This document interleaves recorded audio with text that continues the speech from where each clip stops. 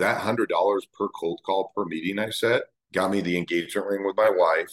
It paid the rent for my apartment, and it allowed me to go to weddings of my buddies that were doing much better than I was. But on the flip side, we sold a company, and it was a very, very amazing, lucky story. So it all balances out.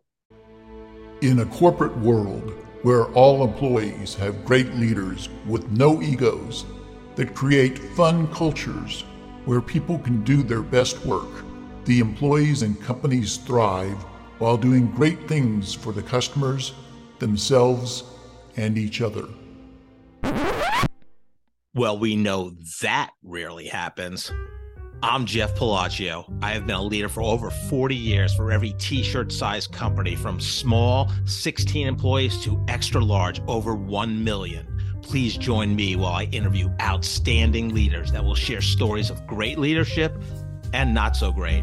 It will help you become a better leader while poking fun about all the crazy shit that happens in corporate America. Hi, I'm Joe Deshawn, and welcome to the Corporate Couch with Jeff Palacio. Today, Jeff is interviewing Scott Havens. Scott earned a degree in strategic communications from the University of Kansas after spending much of his college career in several entrepreneurial ventures, including running a bartending service business. He is now an executive and the youngest stockholder of Hub International, one of the largest privately held insurance brokerages in the world.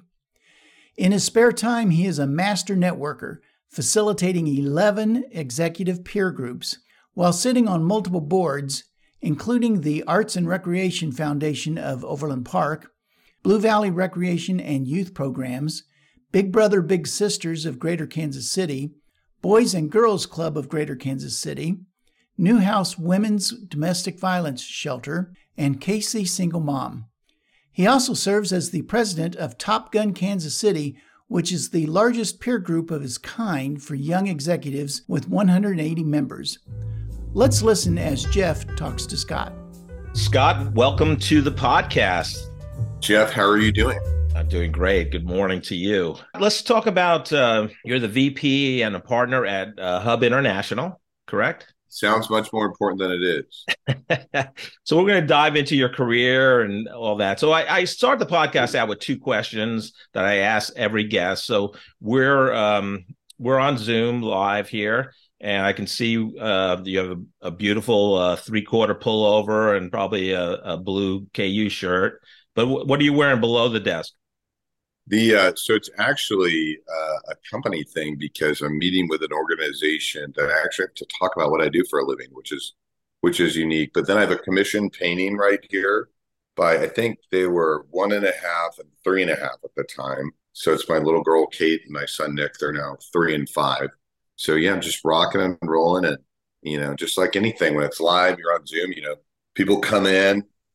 Can't really stop it. So, how is your day going? How's your morning going?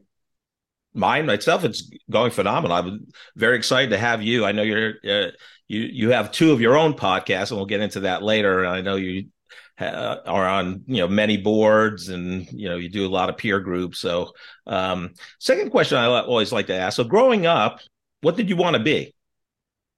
It sounds really silly. I wanted to be in sales. My mom and dad, my mom is from Grand Rapids, Michigan, and she moved to Kansas City with 3 boys under the age of 5, going to school at night, selling furniture, straight commission.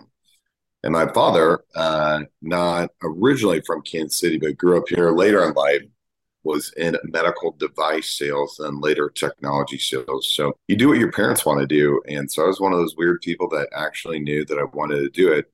I just didn't think I'd end up in insurance.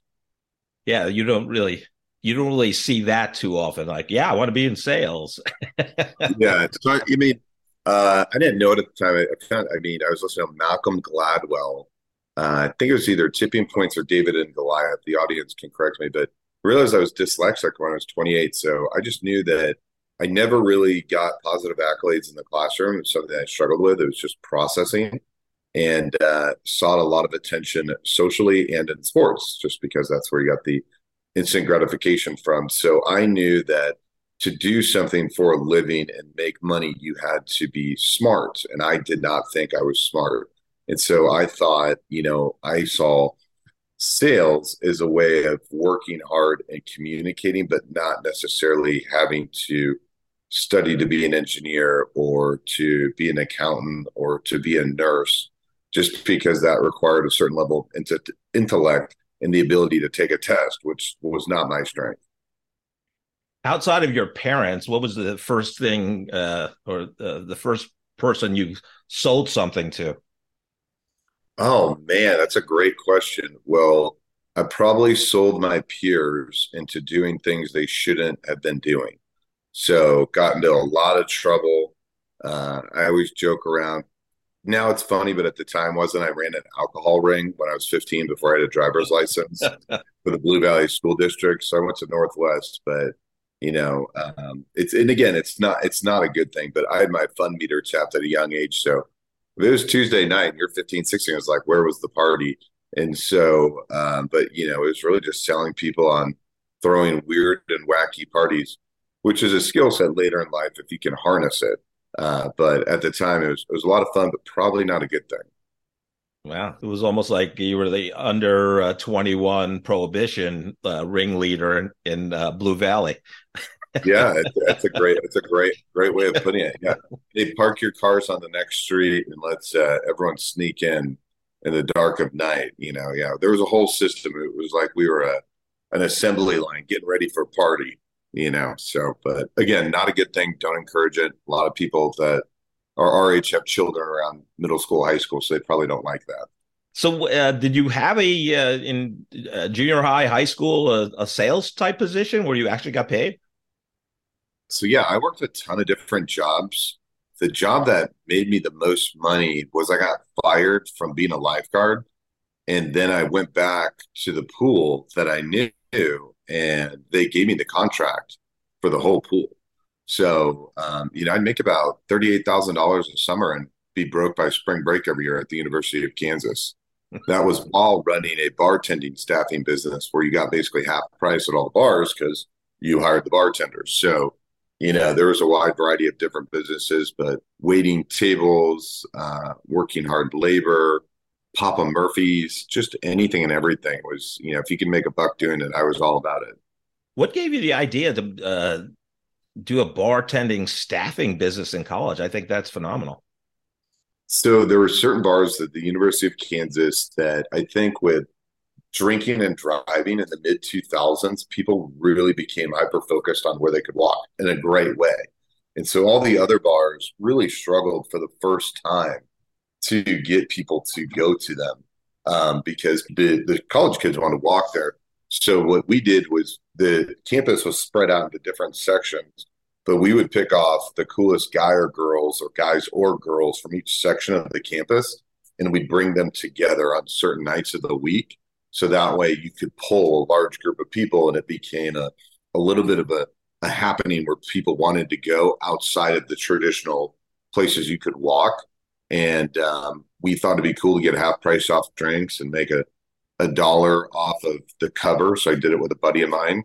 He now runs a hedge fund of a multi-billion-dollar agricultural firm. So I'm selling insurance. I think he did a really good job compared to what I did, but it was a racket that we did that we thought was really fun. Interesting. I always feel it's difficult for an 18-year-old to determine, what they want to major in. So I noticed that you were a strategic communication major, which kind of makes sense, but a minor in psychology. So talk about, how you pick the majors, especially the psychology portion. Jeff, I love that you're answering. So I'm going to give you a totally different answer. So I get the luxury of speaking at the University of Kansas Business School a lot. Now, I was never allowed there when I was in school, but I joke with the undergrad that now they have to listen to me. But my first slide is my education, which is the bull, hawk, wheel, best 5 years of my life. And then I follow it up with I squeezed a 3-year degree into 5 years. So, I'm very blunt. I was not at school for school. I wanted to graduate because at the time that was what society wanted you to. I think if it was today, I don't know if I would have done it. But, graduating college was probably the hardest thing I ever had to do. And it was an easy degree. It wasn't like a hard degree, but for me to process information, and a lot of it was writing papers and communications in psychology. And when your grammar isn't the best as someone that's a little dyslexic, it was definitely not easy to do. But, I always wanted to understand how people think and what they do. Today, I think that's more repetition, that old 10,000 hour rule. If you do it over and over again, you can get good at it. I think if you try to read people too much, it comes across as unauthentic or trying to game the system. And we're human beings. You can't trick someone into doing something. You want two parties to come together to discuss it, to find what's going to be the best end game. And so at the time, psychology just came naturally to me. But honestly, I think it was easier than the other classes. When the teacher would say, look to your left and look to your right, one of you won't be here, I dropped the class. There's a place called Strong Hall. So I went and dropped it. My friend's like, you should give it a shot. I'm like, I'm good. Yeah. And strategic communication was the one you couldn't get into the business school, right? Basically, a lot of people go that route. Well, so let me preface this. It's a great degree, and there's a lot of really smart people in there. And a lot of people did it prior to law school. I bet that was less than 10%. A lot of people I don't want to degrade the degree and what people did, but I was the lowest of the low on the totem pole. So yeah, it was like, hey, Scott, I know you want to do journalism because my older brother did it. And they're like, you're going to graduate in 7 years. I was like, how did I graduate in 5? They're like, communications. I was like, done. So that was my thought process. It wasn't anything more. I knew general studies was not looked upon well. So I thought strategic communications was a fancy way of saying I graduated. So talk a little bit more, like you mentioned, if you were maybe graduating high school this May, you may have not pursued a college degree. Expand on that a little bit more, Scott. So I talk a lot about to the kids at the business school that on average, the average household income makes $54,000 a year as a household. So, two parents, children, that's what they make. Well, at a state school, typically, if not more, the average cost of a year of going to school is $54,000. And so my mom and dad are amazingly nice people, and they sacrificed really hard for me and my brothers to go to school. Now that price has gotten, I think my brother's 3 years younger, but that price had close to doubled by the time he had gotten to school. So I don't know what school costs today or what it's going to cost, but I think for the first time ever, we're going to see a flattening. So I think it's a little unique, but the cost of school is really going to go network with the wealthiest 90% or top 10%, but no one ever takes that advantage of it. A lot of people don't. They're there to get an education, they're there to get a degree, but really it's probably the wealthiest room they'll ever be in is their classrooms. And a lot of those that are in school today, that state school, have a pretty high likelihood of not being able to send their children to that school unless they're getting a degree that's a noun, an accountant, an engineer, a nurse. And so if I would have known what I know today, and I would have had the education on how to be good in business, I probably would have not have gone, or I would have made a giant mistake, and I would have been a poor steward of my parents' money by allowing them to send me to school. Because if you don't get a good degree at a state school, it is a ton of money to go onto the workforce to make 40 grand and just be taught a really harsh reality. You go from financially the top of the ladder down to the lowest, and you may never get back up. Yeah, interesting. I think universities today are at a tipping point. They're going to have to evolve and change to really accommodate what's really needed, right? Their model, it's almost like newspapers and, Hallmark cards. I mean, they're, it's a dying, those are dying industries. And I think universities are following that path, just my opinion, obviously. Yeah, it's more like an all-inclusive resort with the University of Missouri having a lazy river and 2 recreation facilities and dining. It's just more and more to get you to go there and less sometimes on the education side. Now, Not saying that about all degrees. I'm just saying a huge chunk of them, well over 50% of them, are not degrees that have a market value. So you took your 3-year program, graduated in 5 years. You walked down the hill on that Sunday in May. Did you already have a job secured? What was the start of your career, your professional career journey? So when I walked, all the guys that had already graduated went and walked down with me again, and they're like, "Hey, Haven's graduated." Everyone's like, "I had no idea he was going to graduate." So we got champagne bottles, didn't listen to the procedure, and just walked down spraying champagne. And was, again, not a good thing, but since we're friends, I love sharing that. But I walked into the world probably being rejected about 60, 70 jobs. I took a ton of personality exams, and I ended up waiting tables at the Blue Moose, and I only got the lunch section. So like the best section's at night, and then, the cocktail section's better than that, and then bartending's better than that. And I went from running a bartending and staffing business to begging for a job at the Blue Moose. And the restaurant just opened. And so it just speaks to what the recession was like. And that was 2010. And then I got a job cold calling door to door a year later for a company called Worldwide Express. And I cold called every door on foot, 71,000 companies in the metropolitan from Warrensburg, St. Joe, Leavenworth, Raymore Peculiar, Lawrence, Kansas, even Sedalia. And so every 3.5 months, I had to get a new pair of black shoes because when you get out of the car, your left shoe wears out. And then I spent the next 3 to 4 years when I got a job at an insurance company cold calling in a queue. No one would meet with me because I had nothing to offer, but I found that meeting with people that were unemployed was the best way to get people to take a meeting with me. And after you do 6, 7 meetings a day, including weekends before I had kids, you end up running out of people to meet. But, if you don't have a skill set or something you can offer to people, you have to figure out what that is and what value that is. Now, that's an extreme example, but, with extreme examples come extreme payoffs.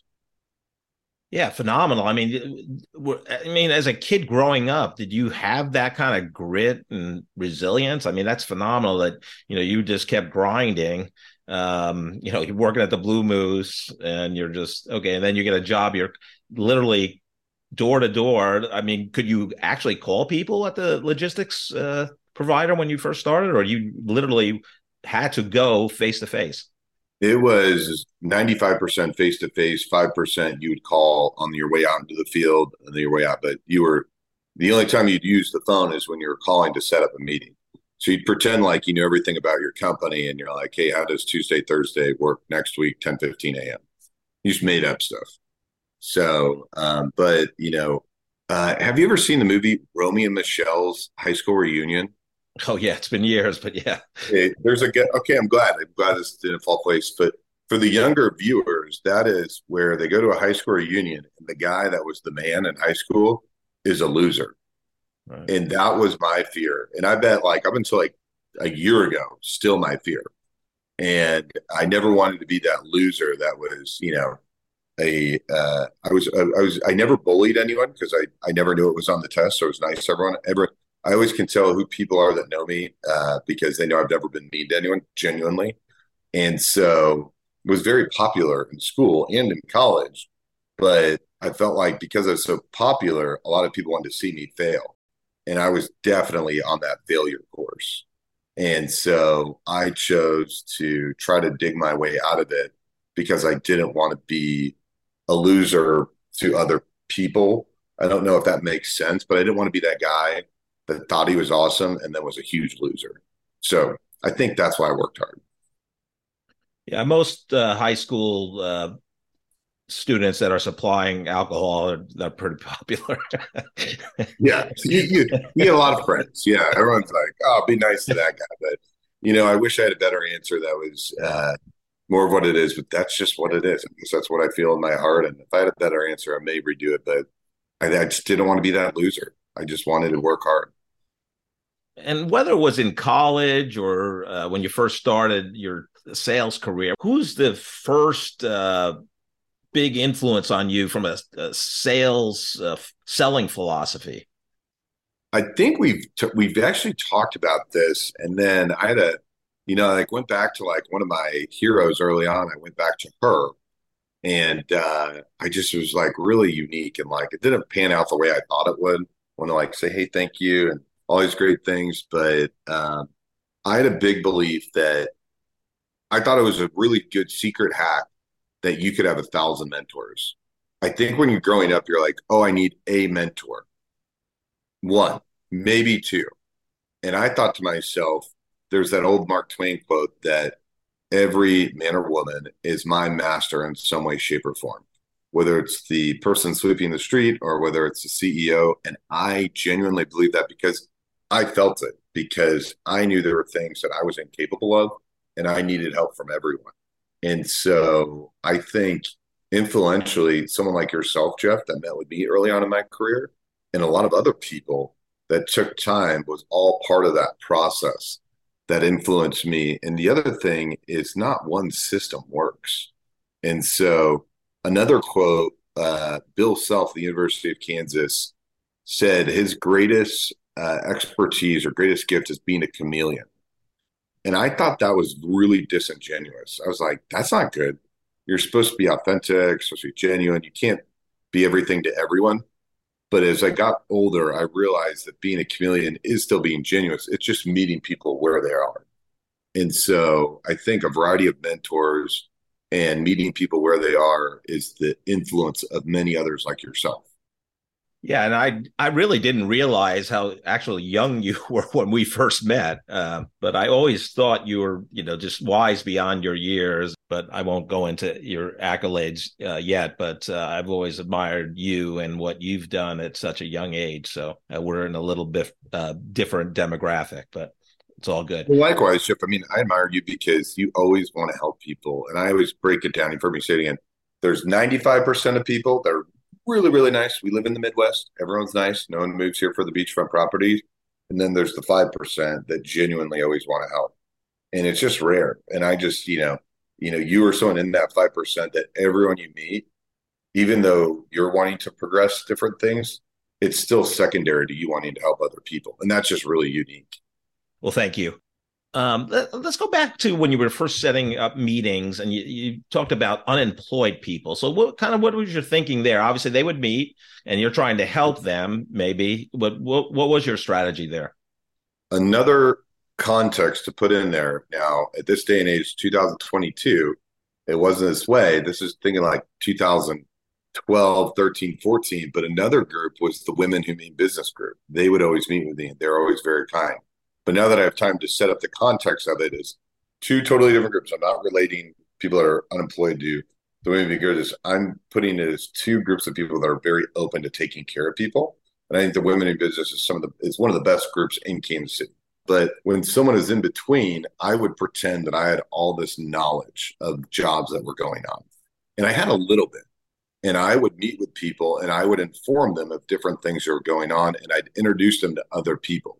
So my value was, I know Jeff, I heard this startup millennial company's hiring, and they would walk away from the meeting being like, I got to meet Jeff and I heard this good information. That Scott guy, he's in tune. He knows he's got a pulse on things. And then over and over and over, as the world gets smaller and smaller, you kind of do know about, I would say 30% because you only have to bat 300 to go to the Hall of Fame. But, in general, companies over 50 employees, I typically know 30% of the entire leadership team, and I probably know a good chunk of the other companies, but just don't know them personally.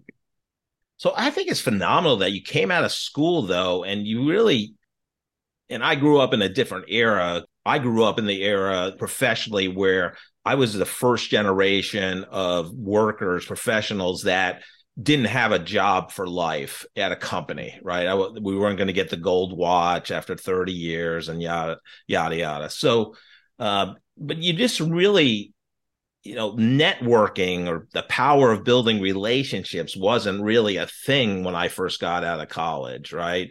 You were kind of insulated. It was just a different time. But how did you really because you're phenomenal at it. I mean, you're there to help. And when we met, you were phenomenal. You introduced me to a ton of great people. But how did you evolve to get that way of thinking? So thank goodness you and I are on the same wavelength because I can give you references and you'll know it, but the audience will be like, what's he talking about? But do you remember Wayne's World 2 when Chris Farley was getting shot with tennis balls? Right. And they said, why are you here? And he said he had nowhere else to go. Well, I had nowhere else to go. So again, I wish I could give you a great answer, but I do believe in when I mentor people or I talk to people, I'm the name tag and Sharpie guy. I get the coffee, I open the door, but when you bring everyone in a room together, you automatically are the person that's I don't want to say the highest, but you're the most well received out of familiarity. So since you brought everyone together, they like you. And so, in running 9 peer groups, sitting on 5 boards, 2 podcasts, 4 speakeasies, I'm a big believer in bringing the group together. And one thing I don't share a lot, but hopefully not. Well, I hope a lot of people listen, but hopefully too many people aren't listening. But I try to now have some privacy. But one of my proudest moments of my careers was last Friday. ACG, a great group, Association for Capital Growth, heavily recommend joining it, and FEI, Financial Executives for International, come together every year at the beginning of the year to have an economist speak. It's one of the most well-attended events. Well, it's back to that 95-5 rule. 95% salespeople, and I know those groups will argue with me, which is fine. I'm ready for it. And then there's 5% of decision makers that are not on their board, that are the CFO, the CEO, the president.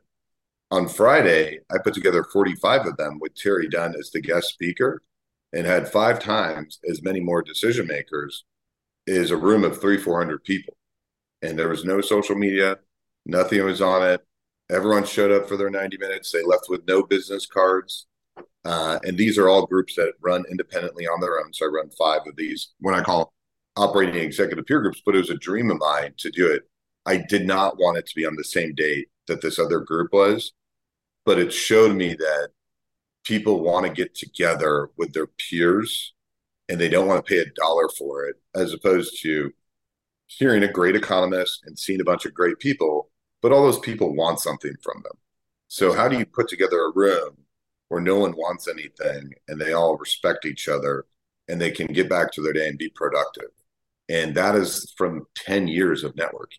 So it wasn't an overnight deal. It was a culmination. And I had a lot of people tell me I was an idiot for doing it. And it felt rewarding that when I competed against, I think, one of the best products in Kansas City, and there was a really good attendance, 5 times better than the other competition, or not competition. I think this competition. I knew it was a good idea. Yeah, wow, that's great. But do you think I mean, these peer groups, again, I think it's an outside, I know Top Gun, I can't name them all, is one of them you founded. But I mean, do you see the kind of the roots of that idea back when you were working with the bars in Lawrence that were kind of spread out and driving this, where you brought groups together? Is that kind of where that idea sprung out of?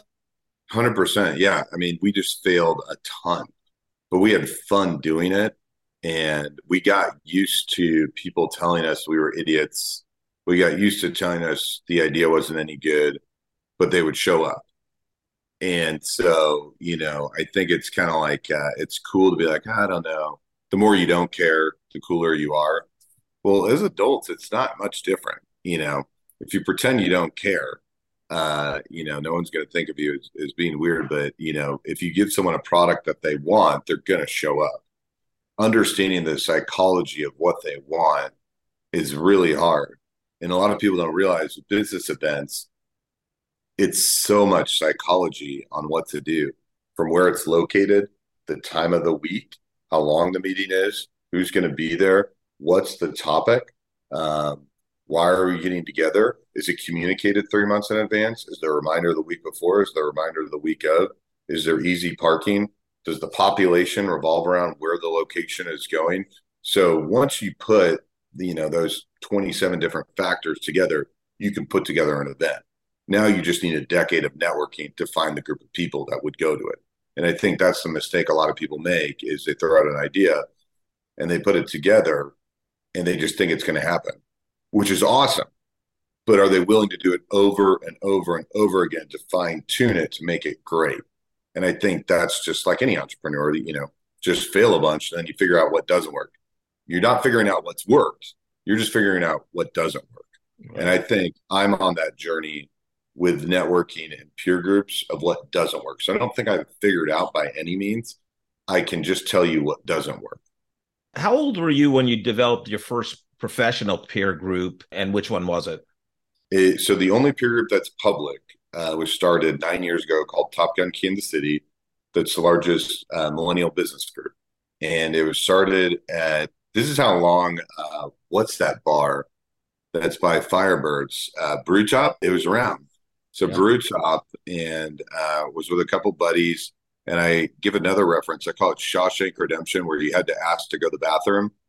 Back in the day when, you're a millennial in the recession and, your boss was like, what are you doing? You're like, oh, can I go to the bathroom? They're like, oh, yeah, that's fine. Be back here shortly. And you're like, right away. And so we would meet at 7:00 at night. And then fast forward, we've helped start a group called The Loop, which is a Gen Z group that Emerson Hodis runs and came up with, uses a lot of the strategies that Top Gun does, but they meet at 7:00 at night. So they're 20 somethings, and now Top Gun is mid 30s. So, but that was 9 years ago, and that was the first professional one. And then when I realized about when you make something public, you have to be intentional. When you receive praise from the Business Journal and from Ingram's and from Startland, you need to be a reflection of Kansas City. Now, Top Gun's 100% funded by my wife and I. So we're private. Unlike Centurions, we don't have a $500,000 budget, 43-year history, but we want to be diverse. We want to represent different parts of Kansas City because we choose to. Back to the genuineness. Don't pay $1. People show up because they choose to show up. That's what creates the longevity of the group. And I tried to get a bunch of people to drop at the beginning of the year because I really want to get down to 100 people. So we've gone all the way up to 160, and it went from 120 to 117. So I didn't accomplish my goal of getting 20 people to drop, but it's because I think it's a good product that people like for now. And if I'm not being diligent of what works or what people want, they'll drop.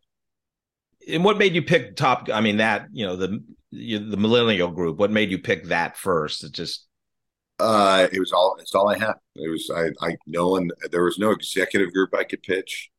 I always thought there would be a need for a CFO group, and then I realized that a lot of CFOs become COOs and presidents and CEOs, and so that's what the group's formed into. But it starts out as a CFO. But on the Top Gun group, I felt like nothing else was out there. I felt like a lot of the current groups that were out there that for younger people were like a stepping stone. Like it was a river. You went through it, but you didn't stay there like a lake. And so I wanted to create a lake where people could come of age forever and grow in the business community. So you started in the logistics, then you went to sell insurance. Now, was that, I know it wasn't Hub, but Truss, did you go to? Yeah, great memory. So Truss was two mergers of Crutcher Heartland and Power Group. They both would be over 50 years old today. And then they merged together to form Truss. And then 7 of my partners and I took over Truss, and then we sold it to Hub. And so we've been working at Hub now for 4 years. And in the last 2 years, we've hired 55 people. And the thing that we're most proud of is out of those 55, 53 were referred by people in the office that work there. And all 55 are from Kansas City. So those 55 people would actually make up the 6th largest insurance agency by themselves in Kansas City. So I think outside of marrying our spouses, it was the luckiest thing that we did.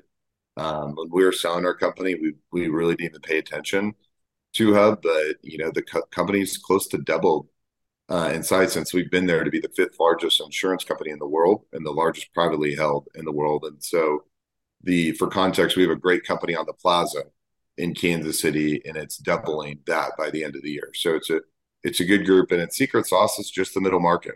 A lot of people focus on the Fortune 5,000, where Hub just really focuses on the middle market businesses. So companies with 50 employees, 100 employees, 200 employees, those make up way more business than the Fortune 5,000. So in your day-to-day role at Hub, like what's a typical day for you? 6 to 7 meetings, and none of it is with insurance. Today someone referred me into an opportunity where they want to talk about insurance. That's incredibly rare. It's awesome, but really, it's just connecting people. I work with companies over 100 employees on their healthcare benefits. There are only 850 out of 71,000. 425 of them purchase insurance in a different type of way, maybe not the most transparent. So we work with the folks that purchase in a different way, which is called self-insured. And so the odds of me meeting a CFO of those 425 companies out of 3.8 million people in Kansas City is like 0.00001. So I'm not a good referral partner with people, even though I can generate business for different businesses, but I have to be on my toes at all times because I never know who someone goes to church with, who their neighbor is, who their relative is, who a former coworker is. And so it's kind of that. What I do every day is I try to interact with as many people as possible and then try to find those opportunities for my business partner, Melissa Ford. And so she's 43 from a small town, Clinton, Missouri. I think she's the best in Kansas City at what she does. And then my other partners do a wide variety of things, whether it's railroads, manufacturing, we're the largest insurer of cannabis in the world, trucking. So, it's really just having my antennas up and listening and genuinely recommending an opportunity if people are interested. But the vast majority of the time, what I do for a living has nothing to do with insurance. Yeah, it's so interesting. Did you have a career? I mean, once you got into insurance, did you start developing a career strategy? No, so I developed a book of business, and then someone told me they'd give me $100 per cold call meeting I set up. So funny enough, 2 weeks ago we had a meeting. It's one of the largest hospitals in the state of Kansas, and there's a cold call I got paid $100 for. Well, my coworkers now each make over $100,000 in reoccurring revenue on that account. So I lost that deal. But the point is when you have nowhere to go and you're starting out, no one can make money if they pay you what you're worth. They have to make money on you. And some people take really extreme advantage of people and some people don't. I think generational wealth teaches their children how not to get taken advantage of and what the value is worth because they know it. And I think if you don't know what your value is worth, you just do it. But that $100 per cold call per meeting I set got me the engagement ring with my wife. It paid the rent for my apartment, and it allowed me to go to weddings of my buddies that were doing much better than I was. So, but on the flip side, we sold a company and it was a very, very amazing, lucky story. So it all balances out. But it went from doing business development simplistically for the whole company to then finding Melissa Ford that we had already worked with each other. She was just getting kids out of diapers, and I was just, trying not to be hungover on Monday. And we just found each other at the same time. And she's just an amazing human being. I trust her with my life. Her and my wife run my life, Julie. But if it wasn't for Melissa, I don't think we would have developed the largest employee benefits book of business in Kansas or Kansas City. And we're both pretty young. So I'm 36, she's 43. So we accomplished that at a young age. But if it wasn't for her, I don't think I'd be doing what I'm doing today. To do what you're doing in terms of, 8 or 9 peer groups and all those things. So are you you're doing a lot of events. So are you a great event planner? Are you organized? Yeah. So I try to do everything 6 months in advance. So I think that's the only stress I have in my life is if something gets to like 3-4 months out and I haven't planned it. So I have a shot clock in my mind on when to do those things. But back to the failure, I know a lot of things that don't work. So I know where to have things, what time of the day, how to communicate, and what's going to get people going to go to those meetings. So a lot of trial and error over a decade. So, but yeah, I plan every meeting. I get the name tags. I get the coffee. And the number one thing I do is I make sure everyone goes around the room to share about themselves. And so, Jeff, you've been in many of those rooms. For the life of me, I don't know why people don't do it. I can tell you what, no one ever is excited to go listen to an expert. They don't want to hear an hour of an expert. They want to interact. Now, a good friend of ours, Harry Campbell, who's one of the best public speakers in the country and is here in Kansas City. That's different. There's about 10 of those people in Kansas City. But outside of that, I love Jeff and I love Scott, but no one's going to want to hear us talk about marketing, insurance, or sales. And so what people really want is to talk about themselves. Everyone's favorite word is their name, and everyone's favorite topic is themselves. So just give them what they want, have it centrally located, communicated clearly, and have it be around a bunch of people that are really successful. Well put, Scott. Notice I used your name there. So do you use any type of productivity tools or, organizational tools? Like, how do you keep track of that, that event planning 6 months in advance? What kind of tools and systems are you using? So because I don't know anything about what I do for a living, there's lots of room up here. So I don't become an expert in anything. So I'm able to be a half an inch deep and a mile wide. So people used to insult me and say that you're never going to get anywhere being an inch deep and a mile wide. So now I tell people I'm a half an inch deep and a mile wide. But, I think it allows me to remember things that are going on with Jeff's family, things that you and your wife are doing, things about the Mediterranean diet and having a big salad that you have each morning, that you and Harry Campbell have worked with each other for 32 years. All those things allow me to pick up and retain information that I wouldn't be able to do if I had to learn anything. And the two metrics I use are more metaphors. And one gentleman that actually told me, that made fun of me for an inch deep and a mile wide, is actually someone I take advice from. So it goes both ways. He always says, if I get on my bike and I pedal hard every day, things will be fine. It's probably that old Confucius saying, any man that wakes up before the sun rises, his family will never be poor. But the other metric I use is from a guy that he's a business development guy, and he's very successful for a construction company. And he says he's got to pump the well. Well, if you don't pump the well every day, the water goes down to the bottom. But if you pump it every day, the water is always overflowing. And so what I do is 7 days a week. Now Gen Z, if they're listening, that's not a work-life balance. It's not that bad. But if you focus 7 days a week and maybe an hour on a weekend, not work, but just doing things, I think you keep that well it continues to overflow. Safe to say that you're one of the most well-connected people in Kansas City. But how do you keep track of it all? I mean, is it all in your mind, or do you use some kind of CRM or some kind of note-taking tool like Evernote or something like that? LinkedIn and in my head. Okay. So I just friend people on LinkedIn that I've met with, and so the people, and I don't have 30,000. Erin Folk's the most well-connected person in Kansas City that I do a podcast with, Drinks with Leaders. So she by a long shot. I'm more in person. So we started the Drinks with Leaders show that you've been on multiple times because she was the Business Journal named her the most best online networker and me the best in-person networker.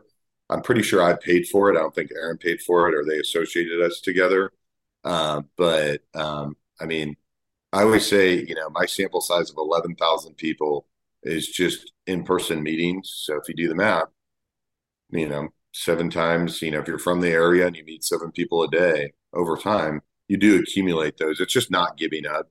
But then also the other part is most people only need to go about a year. I call it a crusade. You only have to go like a year of a crusade to meet a bunch of people, and you have a really big network. Most people, Cam Bishop reference as a corporate refugee. They're within their 4 walls, or they have a kid. They live in Johnson County, or they live in Liberty, but they have a killer network in Seattle because they travel there for their client. So, I mean, that's just a lot of folks. So if you hit it hard for a year, you have a giant network. If you hit it hard for 3 years, you're one of the most well-connected people in the city. The people that end up getting to do it for more than a decade, it's luck. It's that they have a job that has them doing it. So the network is a product of luck, and then also not being good at anything else. So I end up doing what I'm good at. So what's your big reveal in terms of your personality? Like something about you, a lot of people will say superpower, but the thing about you that most people don't know that's really a talent of yours, what would you say that is? I don't really have one. I mean, I shotgun beers with my teeth. That's going to be a big one. that a lot of people in the business community like. But a lot of these personality traits, sometimes my competitors use it against me to say that, is this person professional or are they doing what they're doing? But I think of it as, if you are who you are, you never have to change anything. And so, to your point of a superpower, I'd love to ask you that question if you'd answer it on your own podcast. But I think the thing that I'm good at is I work with working moms. I find that if you can get someone that is already doing 17 jobs, having them do an 18th or 19th one isn't that hard. So my superpower is not mine, but I think it's just partnering with working moms because what they can do is so much more than I believe other people can. Jeff, what do you think your superpower is? Oh, we're turning the tables here. You asked me the first time I did Drinks with Leaders. I think you're a phenomenal interviewer, even though it's not a deep dive interview podcast every Tuesday at 3:00 Central. Go on LinkedIn, a little promo there. But I mean, you asked me, why I really like to help people. And I honestly, if we go back to the video of that, I really had to hold it in. I almost started breaking down emotionally because I really didn't know, but I love to read. And one of Eckhart Tolle's books, it said people that like to give and be generous and help people, it's almost a selfish thing because it makes them feel good. So I don't know if that's why, but I really generally love to help people, and I who knows why that is.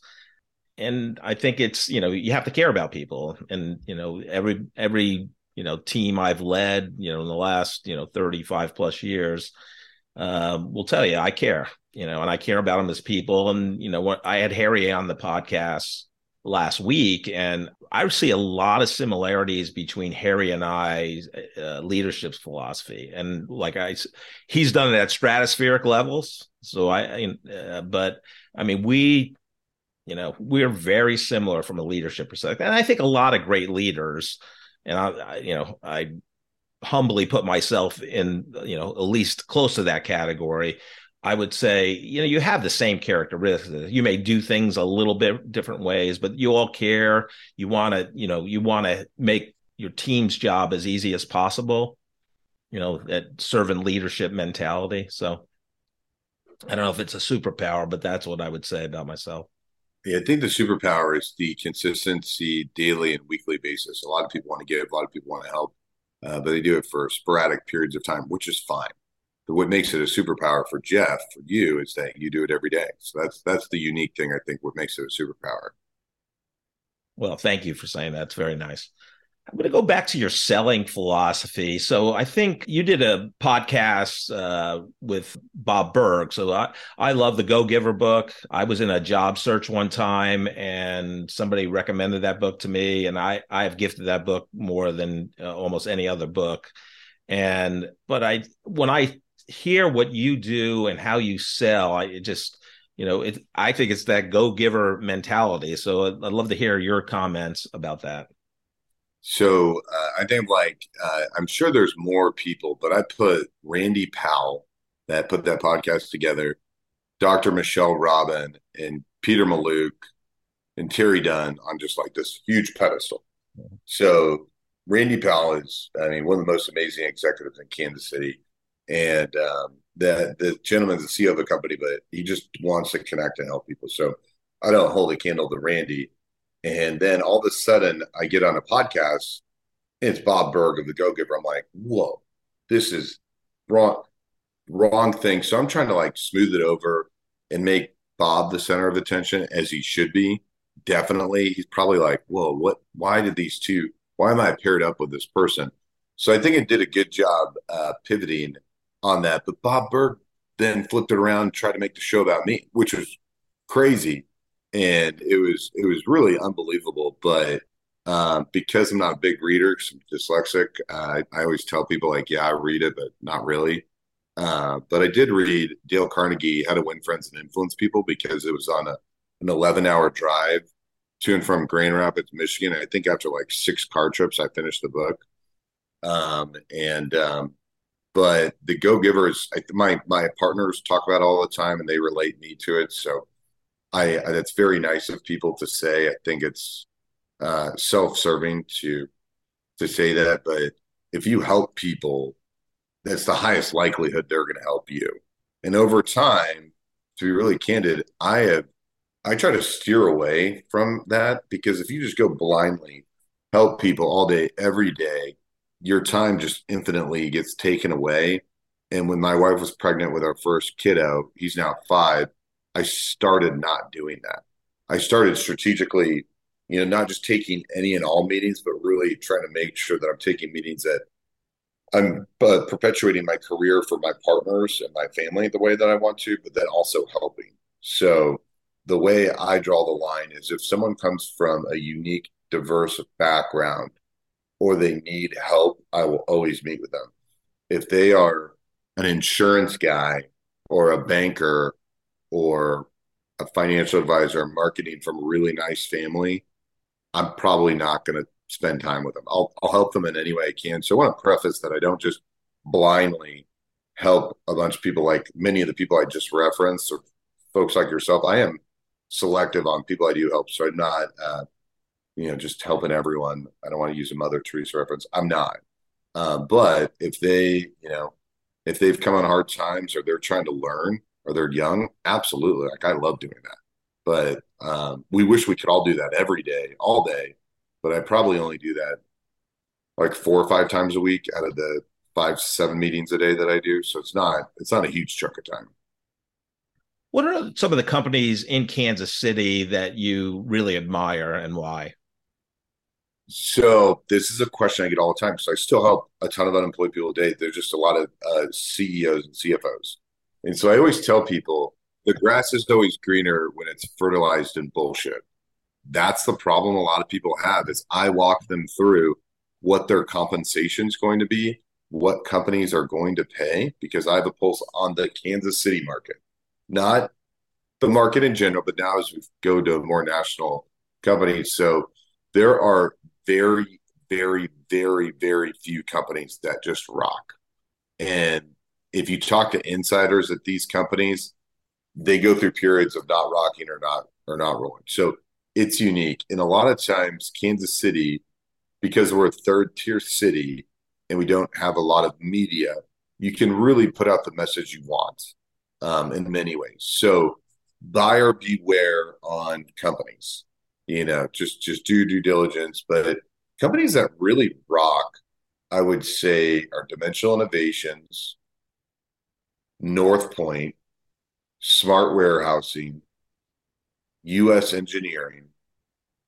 Those are companies that I really admire, and I think they do a really good job, and I think it's their leadership that does a really good job. Now, are they perfect? Absolutely not. But I think, Jeff, talking about your leadership style, they're great leaders. One thing they do is everyone knows where they stand. And so, if you're doing something within the company, you know what's expected, you know what's not expected. So if you do what's not expected, they remind you. And if you do what's not expected again, you may not be a part of the culture. And I think when someone can call balls and strikes, and where the guardrails are, that's a great company. And great leaders say, hey, here are the guardrails. If you get outside of it, that's on you. But if you stay within it, it's fine. And every success you have within those guardrails is your success. Every failure you have within those guardrails are my failure. I'll take the heat, you take the glory. But here are the guardrails. And I think those companies have them, and which allow them to continue to flourish over time. Yeah, great points. When you go to KU and speak in front of seniors that are going to graduate, what do you tell them in terms of, what to focus on when they're trying to get a job after they walk the hill? Yeah, so super passionate thing, and then unemployment went from 3.7 to 3.5 this past jobs report. So they're fine. If you're graduating, you're going to be A-okay. But the number one thing I tell people is respond quickly. I think it's a millennial thing. I don't know what happened. I don't know what baby boomers taught their kids like me, but respond quickly. we are aware that you don't have a lot going on in college. You could tell us you got a lot going on, but we were there for you for someone to respond within 24 hours is mandatory.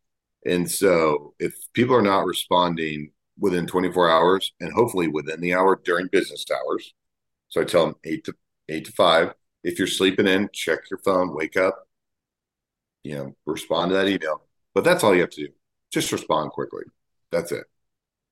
Yeah, it's amazing. As you know, I've done a couple online programs teaching recent college graduates how to navigate the job search, because you're right, they're all going to get jobs. It just be proactive and try to get a great job that fits your personality, a great company that matches that. And it's a process, but they send me their resume and I don't rewrite their resumes. They're college graduates. They can format a resume, but I could look at one and in 10, 15 minutes, I can give them comments back and say, but one of the things I say is use your Gmail. Don't use ku.edu because you're not going to have that, 2 weeks after you graduate or whatever the time period is. So you're not going to be able to check when they tell you have an interview coming up or, you need to schedule an interview. So it's interesting. The one thing that I do on a not daily, but 4 to 5 days a week is I don't help anyone unless they create a top 10 list of opportunities. So if they create a top 10 list, not companies, absolutely not companies. Not that hard to think of cool companies and research them, but actual opportunities. And people are going to say, hey, the best opportunities aren't posted. I'm like, not really. Most are posted. And a lot of times when you interview at a position, they will oftentimes find you another position in the company. And then those don't exist, but you need an entry point. And so until they create a top 10 list, and again, this isn't someone that not a college, if they have a college degree or someone that if they need help putting it together, I'll always help them put it together. But for the most part, that rarely happens. So if they don't create a top 10 list, I'll argue that they're saying, hey, Jeff, do the work for me. And what you're saying is take some responsibility, because that exercise is really meaningful. And they're going to say, well, I don't know about 10 companies I want to do. And I would say it doesn't need to be perfect. These 10 companies, none of them could be who you want to work for. Just put it on paper, lead the horse to water, and let those conversations flow. And if you have 1 or 2 on that top 10 and they don't work out, you got a new top 10 list. Add 2 more. And so by creating a top 10 list of opportunities and responding quickly, they are guaranteed to get a job with 3.5 unemployment. Yeah, totally. I mean, I tell them to go through what they really like to do. Look through your debit or credit card statements. Where do you spend your money? Because that's what you like to do. And not that you're going to get a job at the Wheel or the Bull or whatever, but you know thyself, right? Because you're going to get a job. But, there's 2 things about a great job. One is the company culture, which you can kind of find out about through networking and building relationships in those companies, and who you work for. Now, that even during an interview process, it's hard to discern because people come off in an interview in their best self and then they could be jerks later on. But, you can basically do the research, as well as, you need to negotiate. And you being in sales, you realize that. So do research on what they offer you and what other people are getting offered in that space, because if you can go from 42,000 starting salary to 47, that's worth over $1 million in the course of a career. I mean, because it becomes your baseline. Yeah, and then the purpose of the top 10 list is, and to your point, you're exactly correct. But when someone if you're selling a house and someone makes an offer on the house, it's only worth what that one offer is. So you have to get multiple offers. So you have to crescendo it at the right time. And to do that, you need multiple opportunities. And if you're just deciding between one job, I was helping out a young person, and he basically made it apparent he didn't like the other job, and he told the employer that. And he was like, well, surely I'm worth like 20, 30 grand more of what they were trying to ask him to do. And he totally was. He was worth more. And I was like, unless you get another offer, they're going to stick to their guns. Why would they offer you more?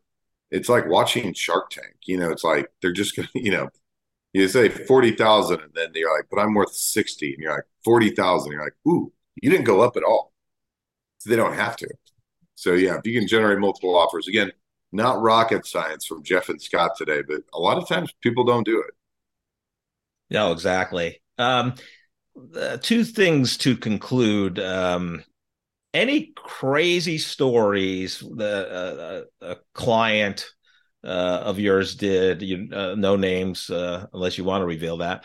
But any requests of you that were just unbelievable, or something they did, behavior on an outing to the ballpark that had maybe some other stops along the way after the game or something like that. Usually that's more of me doing wild and crazy things. So I don't know if it's ever been like a person, but I told a story the other week, and it was really cool. My business partner, Melissa, got to go to that meeting because she actually had she was meeting across First Bank for something personally. So she attended one. Usually I have no salespeople attend, but she got a chance to see someone that's been a really good friend and a really good client. And 7 years ago, she turned me down for about 3 years because she thought I was a financial advisor, which is fair. I mean, I've had that deal before. They then refer us to a deal, which is a large dental clinic with a bunch of different dental clinics all throughout the Midwest. And then during the pandemic, they referred us to a 600 life medical group that we never met with, and we closed, and then a 8,000 life group that we closed. And so a person that 7 years ago wouldn't meet with me for 3 years ends up changing her and I's lives. And we're all super young. So we have 20 more years to work with each other. But the crazy stories I have are a chance of a chance of a chance that work out. Now, 99% of them don't work out. But if you do 100 of them, one of them will. And this one in particular worked out 3 more times. So it was kind of cool. Wow, fantastic. So to close, let's two things. What advice would you give a young professional in the sales profession, and then two kind of people in their mid-career? What kind of leadership, things to focus in the leadership area? What advice would you give them? 7 a.m. to 7 p.m. You're always in the office. Respond quickly. And if you don't know the answer, just say you don't know, and you'll find out within 24 hours. And if you do that, people, they have nothing not to like about you. You're there, you're showing up, you're working hard. And then eventually, if you show neglect and you choose not to do something because you're not learning it or you're not doing it, that's on you. But in the beginning, you're not supposed to know anything. And they're going to take someone that shows up at 7 a.m. and leaves at 7 p.m. all day over someone that's way smarter, that thinks they know everything, that's only their, Gen Z quiet quitting thing, whatever it is. But, just you don't know what you don't know. Be honest about it and just work hard. And you don't have to be at the office at all times, but you do need to be there at 7 a.m. and you do need to leave at 7 p.m. And if you want work-life balance, you got a long, you're young. You can do it on the weekends. You can do corporate challenge in the evening. You can go to lunch with people. You can have plenty of work-life balance. So just because you're working an extra 2-3 hours doesn't mean you don't have work-life balance. Yeah, and I think especially in sales and definitely post-pandemic, and I've always believed in this. People can do their work at any time, right? So just it's a blend. Put I have a load of laundry going right now, right? So same here. Look at that. No, I mean it's so true, and I think people miscommunicate that. Now, that is not advice for someone that is an engineer, an architect, an accountant. You can do whatever you want to do. Then you make another decision. Do you want executive pay or do you want associate pay? And if you want associate pay, leave at 4:30. You're fine. You're good. You have a degree. You have a skill set that will take care of you the rest of your life, and that is your decision. And it's a great one to have. You have freedom in that decision. But if you want to be an executive, don't be upset when the person at 7 o'clock is getting promoted and you're leaving at 4:30. So what advice would you have for a young professional that wants to, become a great leader? They have no other choice than to put in the time. And there's no secret sauce other than just you don't know what you don't know. You want to be authentic, but over time you learn and you learn and you learn, and you'll figure out what it is that you need. But the advice is just to learn, because every industry is different, every team is different, every business is different. So find the Jeffs of the world, let them teach you what to do, and just be, the class. I don't know. It's like the old coaching metaphor: be moldable. So I don't know if that answers the question, but I don't think there's not magic bullets, I think, to be successful, other than showing up and being willing and open to whatever someone needs. Scott, you've been fantastic. Just like I thought. I admire you a ton. Thank you for participating and sharing your wisdom. You're very successful, and I'm happy and grateful that we're friends. Thanks for coming on. I'm happy because folks like yourself and leaders like yourself took a chance and met with me for coffee. Well, there you go. Have a great rest of the day. Wow, that was a fantastic episode with Scott Havens. I'm proud to call Scott a friend. I met him in his late 20s. I believe he's 36 now. I just love how what he's done in a short time period, and how he built resilience and grit, getting rejected from 60 to 70 jobs out of college. And then his first job with selling transportation and logistical service, knocking on doors in a 2-state region, 71,000 companies in that region. And that's how he really learned, I think, sales and relationships, and how he built success was he was not doing well, and he found ways to network and build relationships in groups that, he felt that, weren't getting supported, like unemployed people. So he would meet with unemployed people and then, help them connect with others that would help them get jobs, and women in business. So, when he graduated, it was like 2008, 2009. So just fantastic. I think he's brilliant. Joe, what were your takeaways from the episode? What I like to think about is that Scott, if I can say this delicately, Scott is probably not your best student that you've ever interviewed, right? He found out late in life he's dyslexic. He crammed a 3-year degree into 5 years. He obviously drank his way through high school and through college and set up this bartending staffing service. That's not your academically challenged business venture, if you will. But he turns out later in life as being wildly successful in what he does in business, in spite of the moderate success, if any, that he had when he was in college. So I think that the story behind that, and I can say this as a former school teacher, that the story that he has is that your school experience is not necessarily indicative or predictive of the success that you're going to have in business. I know some people that have been valedictorians in their class that are barely moderately successful in business. And then some people like Scott that didn't worry about what he could get out of college. He just wanted to get out of college, and ends up being wildly successful in business. So when you're hiring, make sure that you're looking at things other than just their college experience or their GPA or something like that. There are intangibles that are better predictors of success in business than what your college experience would be. Yeah, as well as the 2 references to one, Wayne's World 2 with Chris Farley and Rami and Michelle's high school reunion. So that made it an interesting episode. So based on Scott's, what he shared, any leadership tips that you want to impart on the audience?